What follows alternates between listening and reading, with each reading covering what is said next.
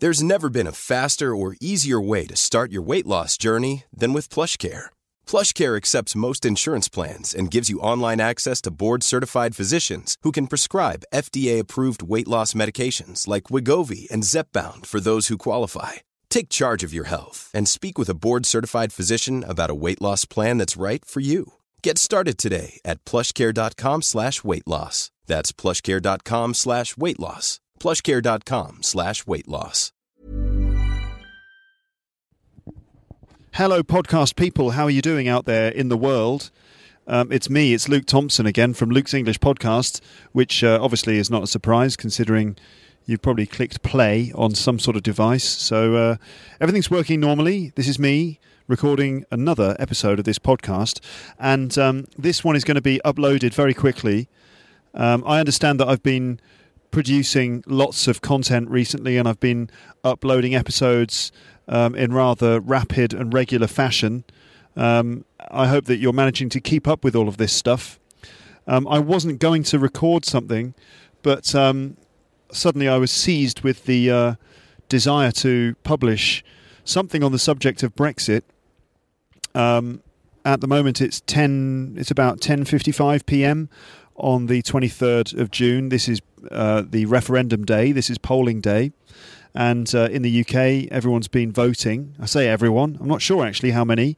We don't know yet. We won't find out until probably sort of early tomorrow morning what the numbers were. But people, lots of people, certainly more people than the previous general election that we had last year, apparently. Many more people have voted for this referendum than in other elections and choices that we've had in recent years. In fact, it turns out that this referendum on membership of the European Union, it turns out this is probably one of the biggest things to happen to the UK for many, many years. Maybe one of the biggest things to happen since World War II.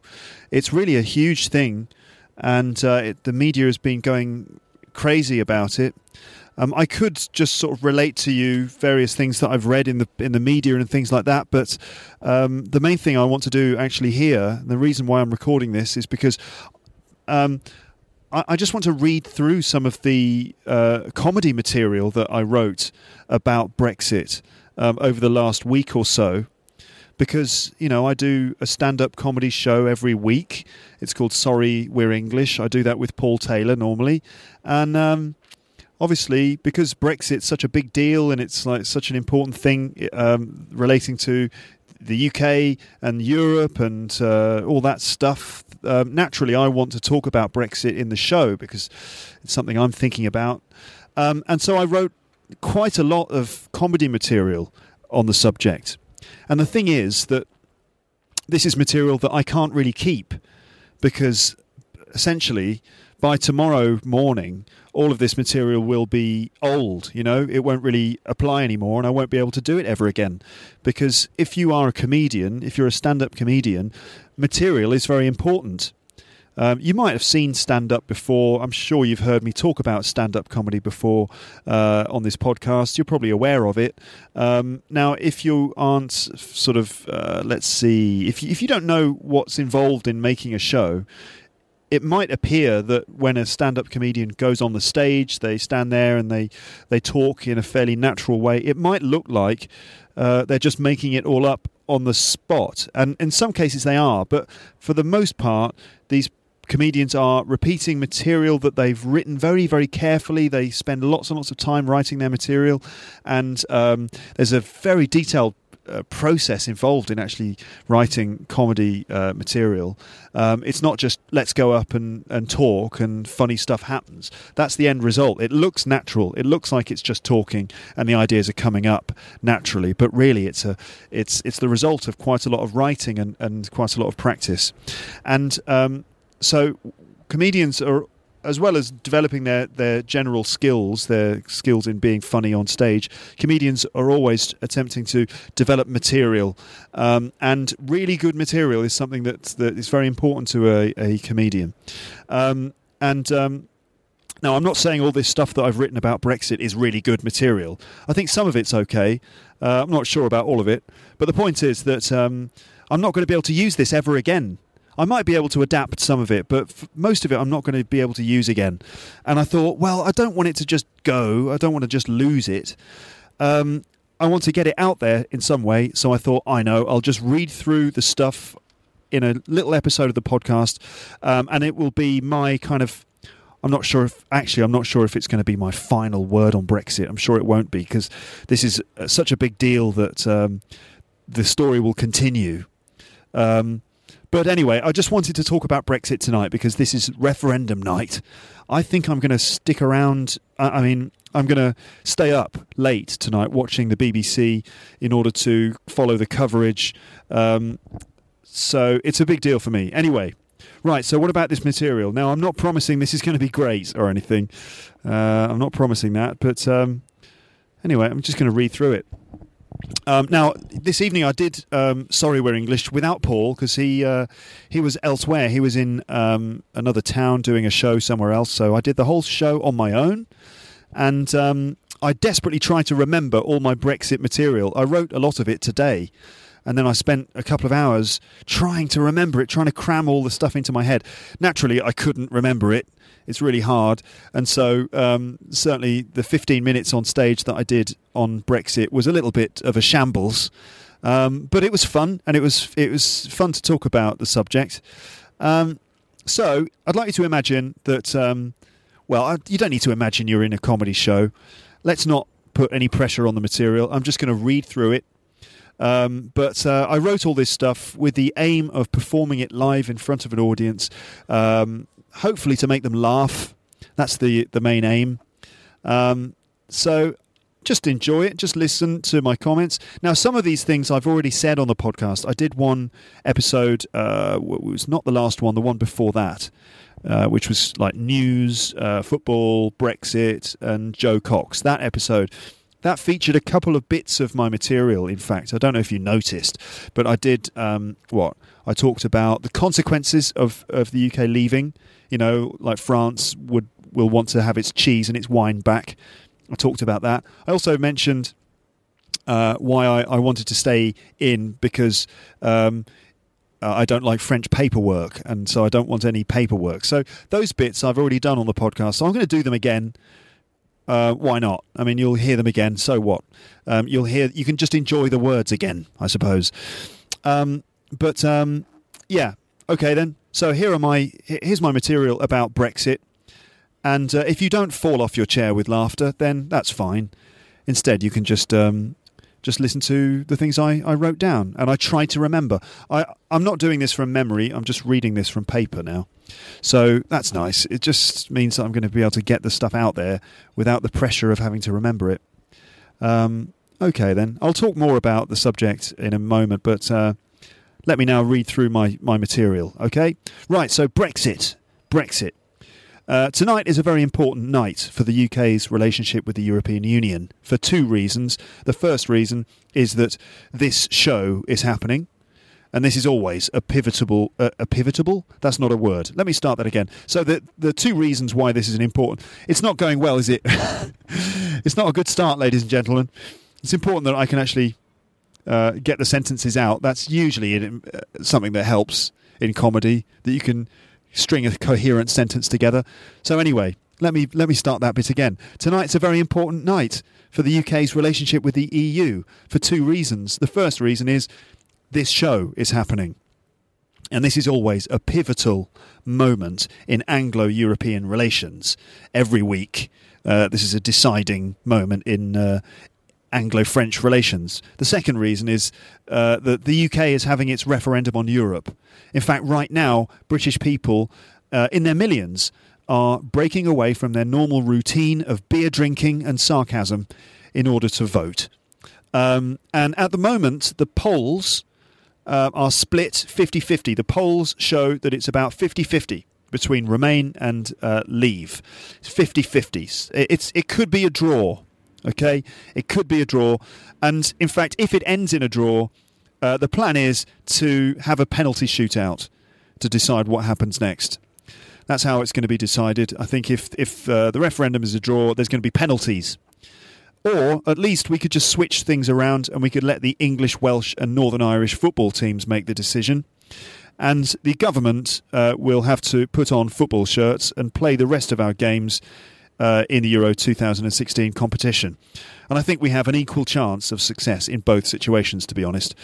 So, yes, it's 50-50. You could toss a coin. You could flip a coin to decide, to be honest, at this point.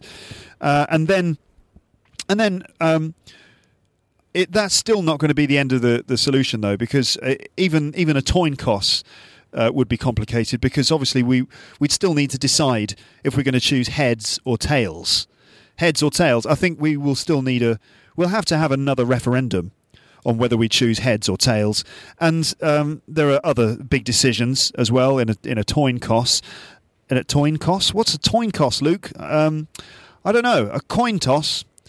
Anyway, other big decisions, like, for example, who's going to provide the coin? Is it going to be the taxpayer? Is that coin going to come out of the EU budget? Who's going to get to flip that coin? Who's going to actually flip it? Don't give it to David Cameron. He'll probably hide the coin in Panama. Little political joke there.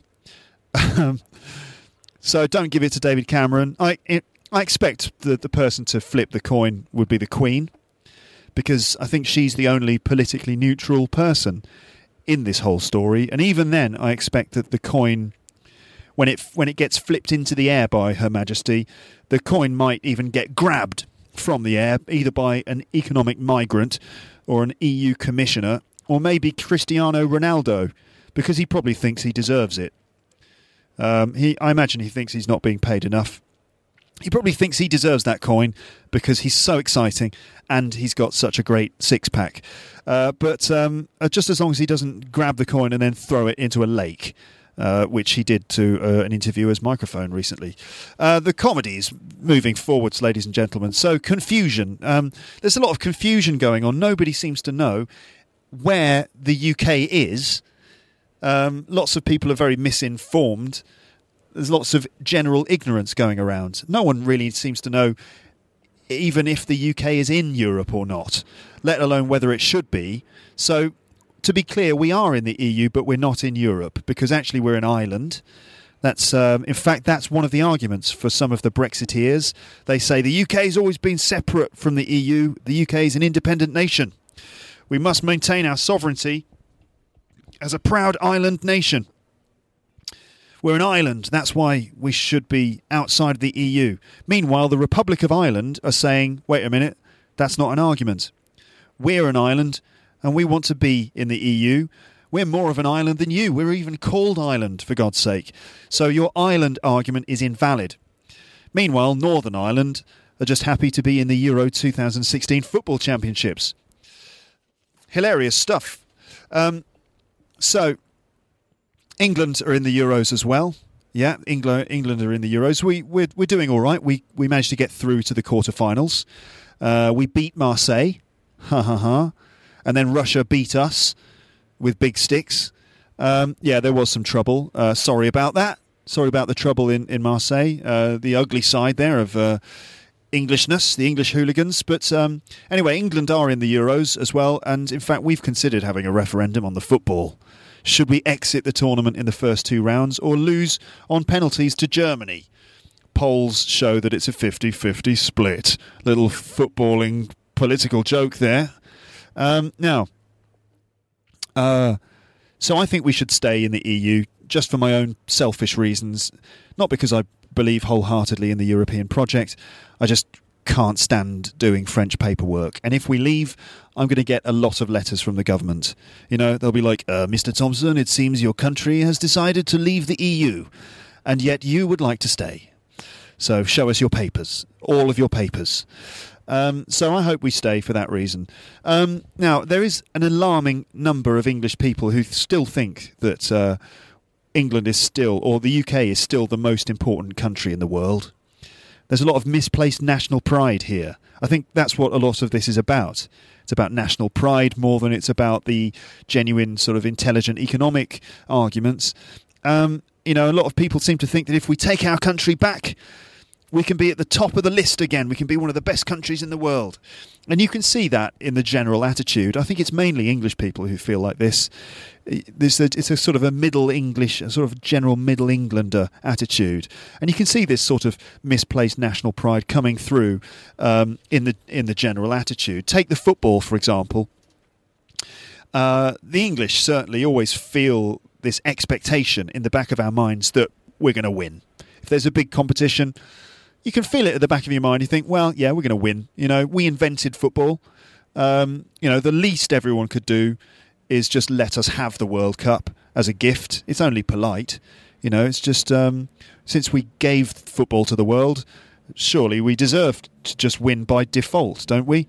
I think there is a subconscious level of national pride inside us, and it comes out at certain moments, like, for example, during an EU referendum debate or other situations like, for example, when you move abroad. I imagine it's the same for everyone, really.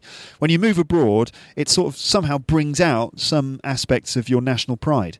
For example, since I moved to France, I have suddenly become proud of things in the UK that I didn't care about before.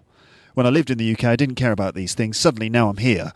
I'm suddenly standing up for certain aspects of English or British life that I didn't care about before. For example, I keep finding myself defending English things. And this happens usually when I'm having a conversation with my French father-in-law. It seems that's when the English pride really comes out. For example, my father-in-law sometimes talks about how brilliant French wine is. If we open a bottle of French wine, he might talk about the wine a little bit. I usually say, well, actually, we produce wine in England too, and it's in fact considered by many critics to be on a par with many French wines. In fact, English wines, are all pretty much as good as French wines. Now, it's absolute nonsense. I'm almost certain that English wine is terrible. In fact, I've never even drunk it, so I've got no idea how good it is. But nevertheless, I still find myself saying these things. And, I say things like this, like, with climate change and the rising level of global warming, the conditions should be perfect for wine cultivation in England in the next 25 years or so. And in fact, it's only going to get worse for French wines. So really, we're moving into the era of English wine. Suddenly, I'm an advocate for global warming and how it's going to benefit the English wine industry. I've got no idea what I'm talking about. It's just national pride coming out. And it doesn't matter anyway, because, to be honest, he doesn't understand what I'm saying. His usual response is, oh, ils sont fous, ces Anglais, hein? Which is like saying, oh, they're crazy, these English people. And I say, well, you did let me marry your daughter. Who's crazy now, huh? Apparently it's all of us, actually. I think it's all of us. Also, I've become proud of other British things. Like, I've become proud of our bad weather for some reason.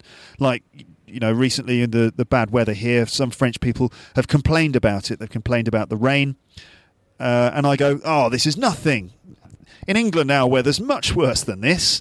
Oh, don't talk to me about flooding. We've got the worst weather in Europe, and I'm proud of it. Or crime as well, for example. Crime. Like, don't talk to me about stabbings. We invented stabbing in Britain. Or, in France, you don't have traffic jams like we have traffic jams. We have great British traffic jams.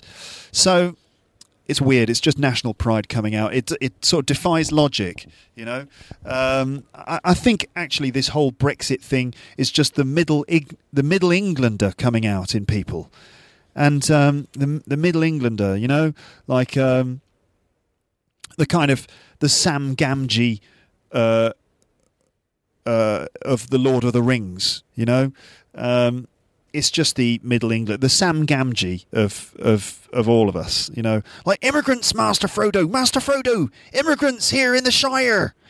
One of the big arguments of the Leave campaign is that when the EU is in when the UK is in the EU, millions of immigrants from Turkey and possibly Turkey and other countries are going to flood the country. So Britain's going to become flooded by immigrants. Well, first of all, if it's flooding that you're worried about, then you're looking in the wrong direction. You should be looking up, okay, at the sky where the rain comes from. That's the genuine threat of flooding in England. So I think it's mainly England, It is. It's mainly England that is sceptical about the EU because Scotland, Wales, Northern Ireland, they basically want to stay. Or maybe it's just that they want to get away from England. That might be it. They just want to get away from the English.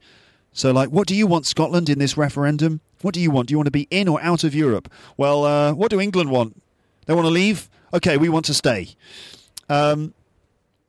So lots of high-profile people have said that they back the Remain camp. A lot of high-profile people, intelligence experts, the intelligence services. The secret services. They know that it would be better to stay because we need to cooperate with European intelligence networks, like James Bond, for example. I'm sure James Blonde. I don't know who James Blonde is. There's probably another agent in the MI5 called James Blonde. He's like Bond, but he's got blonde hair. Anyway, James Bond, I expect, would want to remain. I'm pretty sure. I'm sure that James Bond would rather be in the EU. Yes, I think Britain should stay in the EU because MI5 needs access to European intelligence, and I need access to sexy European secret agents. Britain needs to be in the EU so that I can be in those agents. Imagine a James Bond movie where he can't cooperate with the Europeans, because we're not allowed to share information. Yes, Bond. Yes, come in, sit down. This mission's a bit closer to home this time. That's right, you're being sent to Brussels. The European Commission are having a special trade meeting, and we need to know what's going on within the EU bloc. But due to the intelligence restrictions since this damned Brexit situation, you can't get access as a Brit. They won't let you in. So you'll be going undercover as a Frenchman in this one. Oh la la. And then James Bond walks into a Brussels bar disguised as a Frenchman, and he's trying to put on his best French accent. Est-ce que je peux avoir un martini? Un martini. Shit. That's my James Bond bit. It's hilarious, isn't it? So, yeah, James Bond wants to stay for the intelligence and for the ladies as well. Richard Branson, the British businessman, is also thinking along similar lines. He understands that British business and our sex lives are better in the EU. He's always had a taste for the ladies, hasn't he, Richard Branson? In fact, he has said that if we want to achieve growth and genuine expansion of all our tangible goods, Britain needs full access to lucrative European assets. Basically, he wants to have sex with European women. He's always been keen on achieving total market penetration towards ongoing liquidity going forward into Europe. That's a sex joke, by the way. That was a sex joke. So, consequences. This is the bit where I talk about consequences. I hope the Brexiteers realise that there will be consequences if we go. There will be negotiations. Okay, Europe might ask for all of its stuff back. It'll be like a bad breakup. France will say, "Okay, Britain, you're out. Fine. But I think you've got some of our stuff and we want it back. Cheese, give us all the cheese. We need our cheese back." And the UK says, "Okay, that's no problem. Here you go. You can have your cheese. It's all right. We've got our own cheese. Thanks very much." And France says, "Haha, that's very, very funny, Britain. What is this, British humour?" Wine as well. Britain will have all of our wine back. And Britain says, "Oh, okay. Okay, that's fine. We can buy all of our wine from our friends in Australia."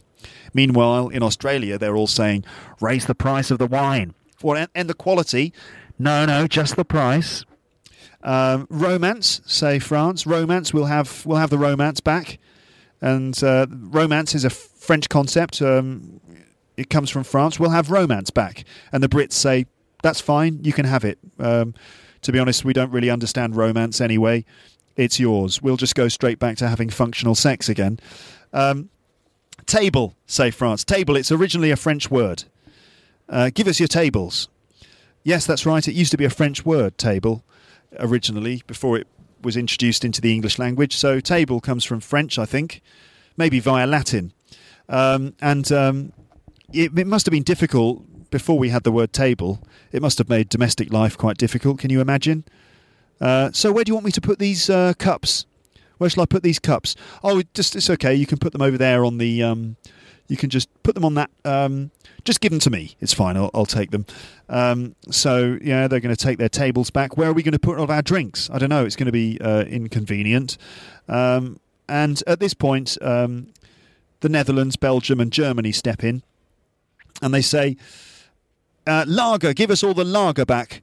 That's a European product. We gave you lager and we want it back now. At this point, England and Britain, all of them, they go, no, not the lager. Then Scotland says, yes, and we'll have all the whiskey and James Bond and digestive biscuits. McVitie's, they're Scottish. England are like, what? They're Scottish? I thought they were British. Yes, it doesn't matter. They're good in any case. Give us the whiskey and James Bond. And England say, wait a minute. You're in the UK. What are you talking about? And Scotland goes, oh yeah, we left when you weren't looking. We had to go back. We left our coats in Europe. Eventually, England are just left on their own holding a potato. That's all they've got left. And Ireland say, now you know how we feel, you stupid bastards. So there you go. It was worth it, wasn't it, ladies and gents? It was. It was worth recording all of that stuff so that it could be saved forever. That might have just been words to you. I've no idea if that had you chuckling. But anyway, there it is. That was my Brexit material. So, let's see. I've been talking to you now for 25 minutes. And I wonder what's going to happen. I really do. An indication of what's going to happen in this referendum. And I imagine you're listening to this after the results have come out. So you are probably well aware of what's happened. Maybe we're in, maybe we're out. If we have made the decision to leave, then bloody hell, that's going to be complicated, isn't it?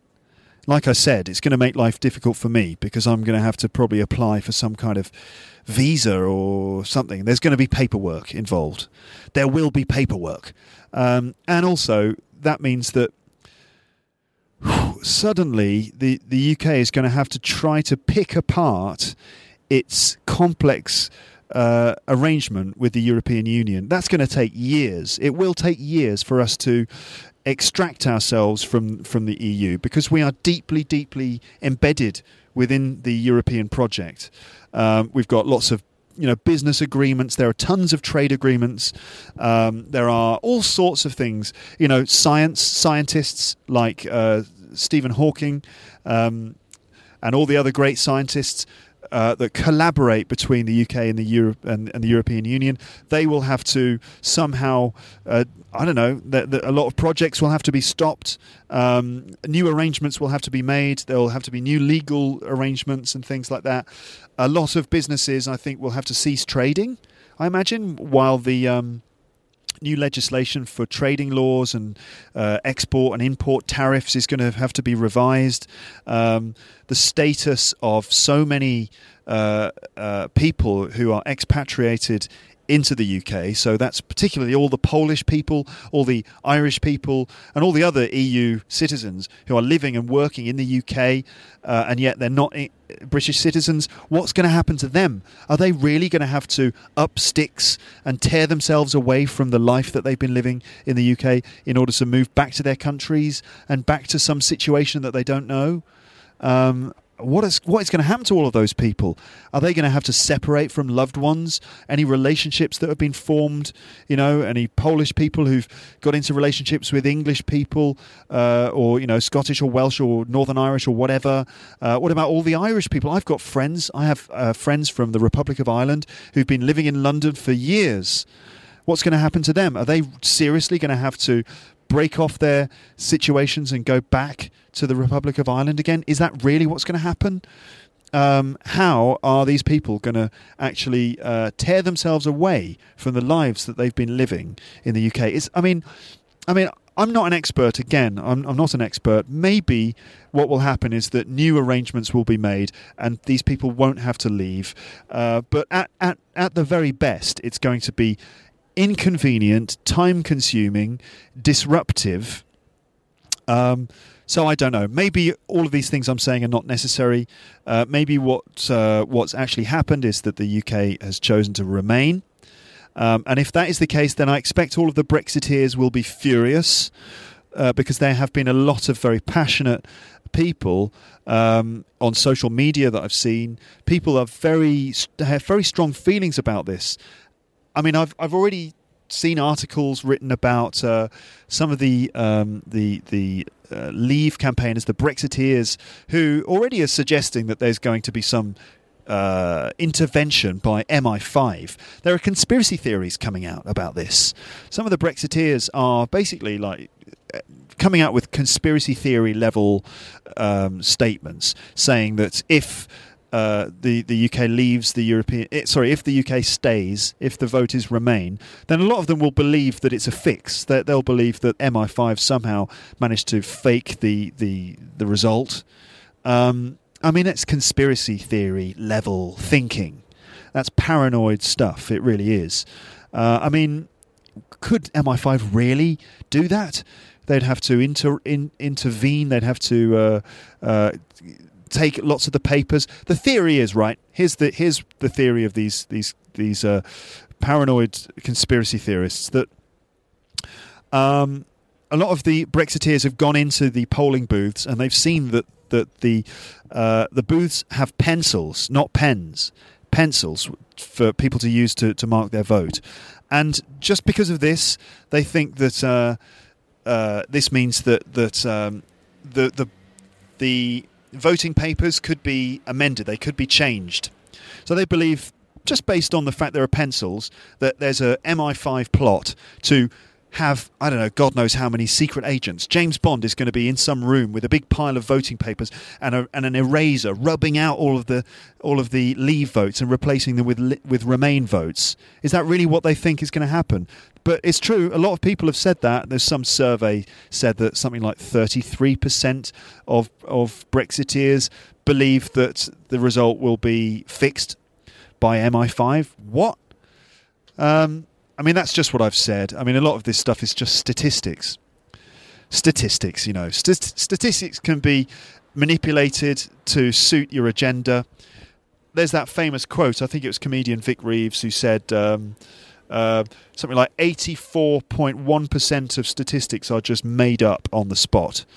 So who knows what the statistics will say. In terms of a prediction... Again, you're listening to this knowing full well what's happened. I'm still in the dark here because the voting hasn't been counted yet. But in terms of a prediction, the polls seem to say it's about 50-50 at this point.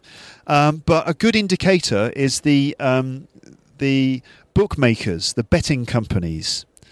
So any big thing like this, like an election or a referendum, or usually it's football matches, sporting events, or any big thing that's happening, there will be people making bets, people gambling on this.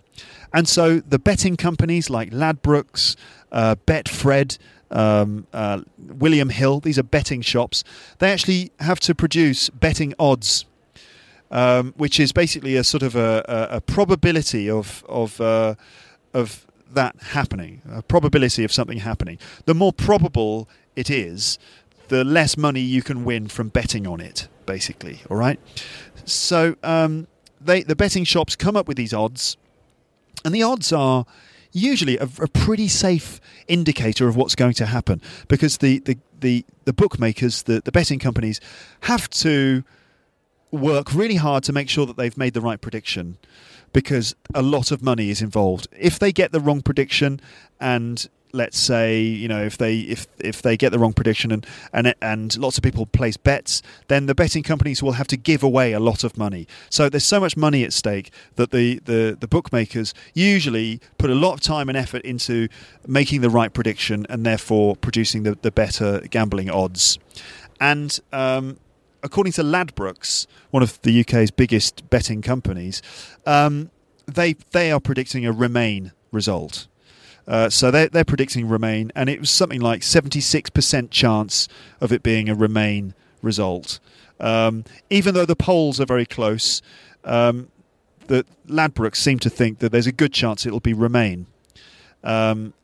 So it'll probably be Remain by a very small margin, I imagine. A bit like the Scottish referendum, could be just a few percentage points difference. So that's a pretty good indicator. Also, I heard that the financial markets, according to the financial markets, who obviously have to keep operating, all of the stocks and shares and trading that goes on in the financial markets, they have to basically continue doing business. Because if they stop because no one is sure what's going to happen, if they stop, then it'll be an economic crisis and there'll be a crash in the markets. So they have to essentially keep doing business. They have to keep trading. And so they've got to make a pretty firm decision. And I think, according to the markets, they are assuming it's a Remain. The markets have decided that Remain are going to get this. And so they're trading on the basis of a Remain. So these indicators are pretty safe indicators, I think, that it will be Remain. But we don't know. We really don't know. And it would be unwise of me to make a prediction. I hope, as you know, it will be Remain. Because of lots of reasons, and you've heard the reasons. Essentially, I think the UK is better off in the European Union, that we're better together, that cooperating with our neighbours is the wise choice, that it's better economically, that we would lose tons of money and tons of business if we came out, and lots of investment would be lost and things like that. I think it would be better for individuals like me who are living abroad in the European Union. And there are something like 800,000 of us, and it would be better for individuals, European citizens living in the UK. I know that there is an argument about immigration. It's a complicated one, and really I think that comes down to a certain kind of ideological position about whether you think that it's right or wrong for people to be able to move into the UK. I'm not going to go into all that stuff again. I understand that there's an argument for some people, certain like working class people whose jobs are under threat, that they obviously feel disenfranchised by the idea that immigrants can come in and steal their jobs. But it's competition in the labour market. That's an argument I can understand, that it's unfair on working people who feel that their jobs are under threat from people coming in. Fair enough. There also may be an argument about the status of English or British culture in the face of many people coming in very large numbers in a short period of time. But honestly, I have faith in British culture. I do. I think that British culture is strong enough, inclusive enough, and vibrant enough for visitors to come in to be convinced that British culture and the British way of life is the better one. I think we underestimate the strength of British culture, that if migrants come in who have a different culture, I think that they will discover that we live in a progressive and positive and inclusive and multicultural place where essentially you can live your life and you can live while respecting the lives of other people, and that basically it's okay, everything's fine, there's no need to be extreme, that life is pretty good in the UK, and I hopefully that will be the more powerful factor, instead of this fear-driven idea that there's going to be a wave of immigration, that it's going to somehow flood the country and that our culture will be lost. I don't agree with that. I think that that's just a negative view, and if British culture is really of value, then I think that the immigrants will notice that and that they will embrace it. And obviously there will be individuals on both sides who are stupid and they do stupid things. These are just individuals, and it's not fair to use the actions of a few individuals to generalize everybody, and that's the case on both sides. All right, I'm going to stop talking now. I'm going to go downstairs and watch the BBC and see what they're all saying about this. Okay, so let me know your comments. I'm sure that I'll be talking more about this as I find out what's actually going to happen. But I'm now going to stop talking, and I'm going to upload this episode before it's too late, basically, before all of these things are sort of really, what's the word for it? Before they don't really apply anymore. I imagine some of you are listening to this weeks, months, years maybe after the referendum has happened. I wonder if, with the benefit of hindsight, you will have a different view on things. I wonder how history is going to play out. I wonder what's going to happen to the European Union eventually, because I understand that the European Union is experiencing a crisis. It is. People have lost faith in the project, and I think that maybe we need to reevaluate. If people feel so sceptical about the way that the European Union runs, something needs to be done. Maybe people need to be educated about exactly the way that the European Union operates. People need to know that it's not some sort of it's not some sort of super state which has this evil plan to undermine the sovereignty of its member states. I don't think that that's what it's doing, and I think that's an opinion which is based on a lack of understanding of the way that the whole system works, and a sense of insecurity about the future, about living in an economic crisis, the sense of fear about the effects of immigration. People are worried about, this huge population of migrants who are moving through the European Union. People are worried about that. But I think, we need to look at the bigger picture and understand why these people are moving. Isn't it because of a horrific conflict which has gone on in Syria, in that part of the world? Horrible conflict between so many different forces, so many large forces at work in that area. Obviously there's different armies fighting, and I think a lot of ordinary people are caught up in the middle of this. And large areas in Syria, like cities, have been smashed to pieces. These people have got nothing to live for in that place because their homeland has been destroyed essentially by the conflict. They're stuck in the middle of this conflict between different superpowers, and they had to get out. Where are they going to go? I mean, I don't know. I can't give an opinion on that. I mean, I don't have the solution. But I think it's worth trying to understand things rather than just sort of having a knee-jerk reaction to the idea of many people moving towards the UK. Yeah. I'm sure I had something else to say on the matter. I'm sure it'll come to me later. All right then. So that's it. Thanks for listening to this. And if you are listening to this 5 years down the line, maybe the situation with the European Union will be different, and maybe that will totally change your interpretation of what I'm saying. I wonder if I'm right or wrong about any of these things. I remember the thing I was going to say. That's it. I think this is a big point. There's something that's been occurring to me a lot, and something I haven't said yet on the podcast about this. And that is that people feel this sense that the sovereignty of their nations is being undermined. People get the sense that, like, Britishness is being undermined, and that it's under threat, and that there's some sense of our culture, our way of life is under threat. Why is this? What is it that's making people feel like this? People point at the European Union. There's this sense of national pride, this emotion.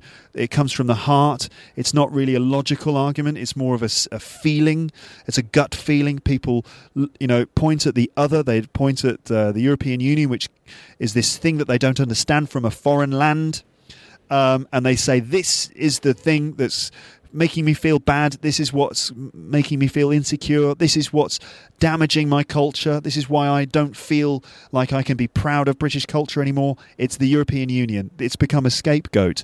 But I think that actually there's something else that is undermining our sovereignty, and that is really the power of kind of multinational corporations, isn't it? There is this trade agreement which is being sort of agreed or negotiated right now.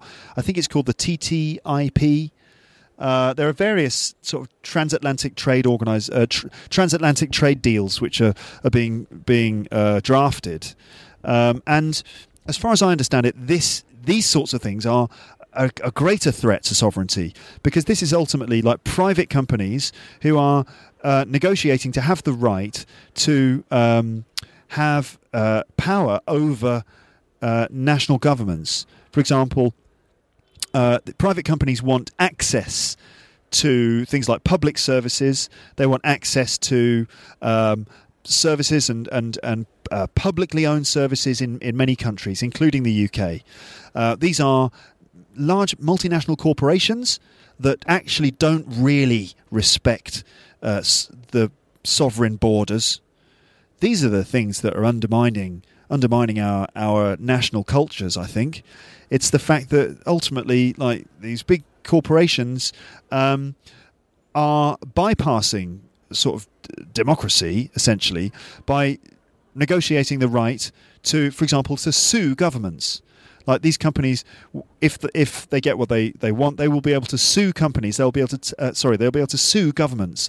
They'll be able to take governments to court over restrictions to certain types of markets and other things like that.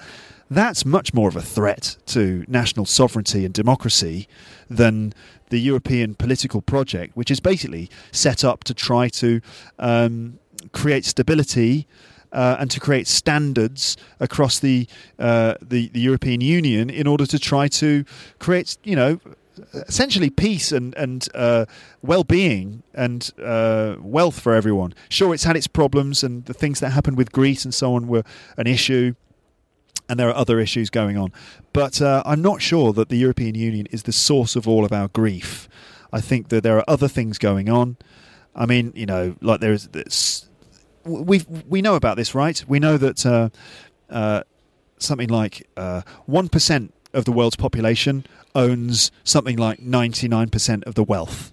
And there's a ridiculous level of imbalance between those who own all the money and the people who, there's a huge imbalance between a tiny rich minority and the rest of us. It's a massive difference. And ultimately, I think it's the people who own everything and who want to keep control of everything, all the money. They're the ones that are really undermining our national cultures. Yeah, and that's not a conspiracy theory. That's not some sort of crazy, whacked out conspiracy theory. I don't think it's not like the lizard people who live in the moon who are dominating us. It's not the Illuminati or anything like that. That's not what I'm talking about. I think it's genuine sort of big business, ultimately. Big business is profit-driven, and it's like the sort of the bad end of capitalism, that you end up with these super profit-driven organisations that ultimately aim to squeeze as much profit and as much ownership out of the world as they can, even if that means undermining sort of democratic processes and sovereign borders. Yeah, okay. Yeah, getting political on Luke's English podcast. Oh my God. Yeah, it's all getting a bit political, isn't it? Yeah, I understand I've been talking an awful lot about politics recently, and it's not something that's going to continue long term, unless, of course, you love it, unless you like politics. I do talk about politics sometimes, but if you're not a fan of the politics stuff, then don't worry. Normal podcasting will resume in due course. As soon as the Brexit stuff is kind of out of the way, I'll get back to talking about having accordions for legs and having a relationship with a mermaid and all that kind of thing, or just the simple basics of learning English and grammar and phrasal verbs and pronunciation and conditional structures and all of the things we love about the English language. I will get back to the point, okay? There will be more language learning related things coming up soon. And also other things, all the other subjects and things that there are in the world which have to be covered. Soon I will upload my episode about Muhammad Ali. And I'm very keen for you to hear that one because I put some time and effort into recording that. My kind of my biography of Muhammad Ali, and also in that episode I tell you a story. Basically, I tell you the story of one of his most dramatic fights, and that's the Rumble in the Jungle. All right, then. I'm really genuinely going to stop talking to you now. Thank you very much for listening to this Brexit-related special episode. I wonder what's happened. I'm now going to go downstairs and watch the TV with my lovely wife. Thanks for listening. Speak to you again soon. Goodbye. Bye. Bye. Bye. Bye. Planning for your next trip? Elevate your travel style with Quince. Quince has all the jet-setting essentials you'll want for your next getaway, like European linen, premium luggage options, buttery soft Italian leather bags, and so much more. And is all priced at 50 to 80% less than similar brands. Plus, Quince only works with factories that use safe and ethical manufacturing practices. Pack your bags with high-quality essentials you'll be wearing for vacations to come with Quince. Go to quince.com/pack for free shipping and 365-day returns. If you enjoyed this episode of Luke's English Podcast, consider signing up for Luke's English Podcast Premium. You'll get regular premium episodes with stories, vocabulary, grammar and pronunciation teaching from me and the usual moments of humour and fun. Plus, with your subscription, you will be directly supporting my work and making this whole podcast project possible. For more information about Luke's English Podcast Premium, go to teacherluke.co.uk/premium info.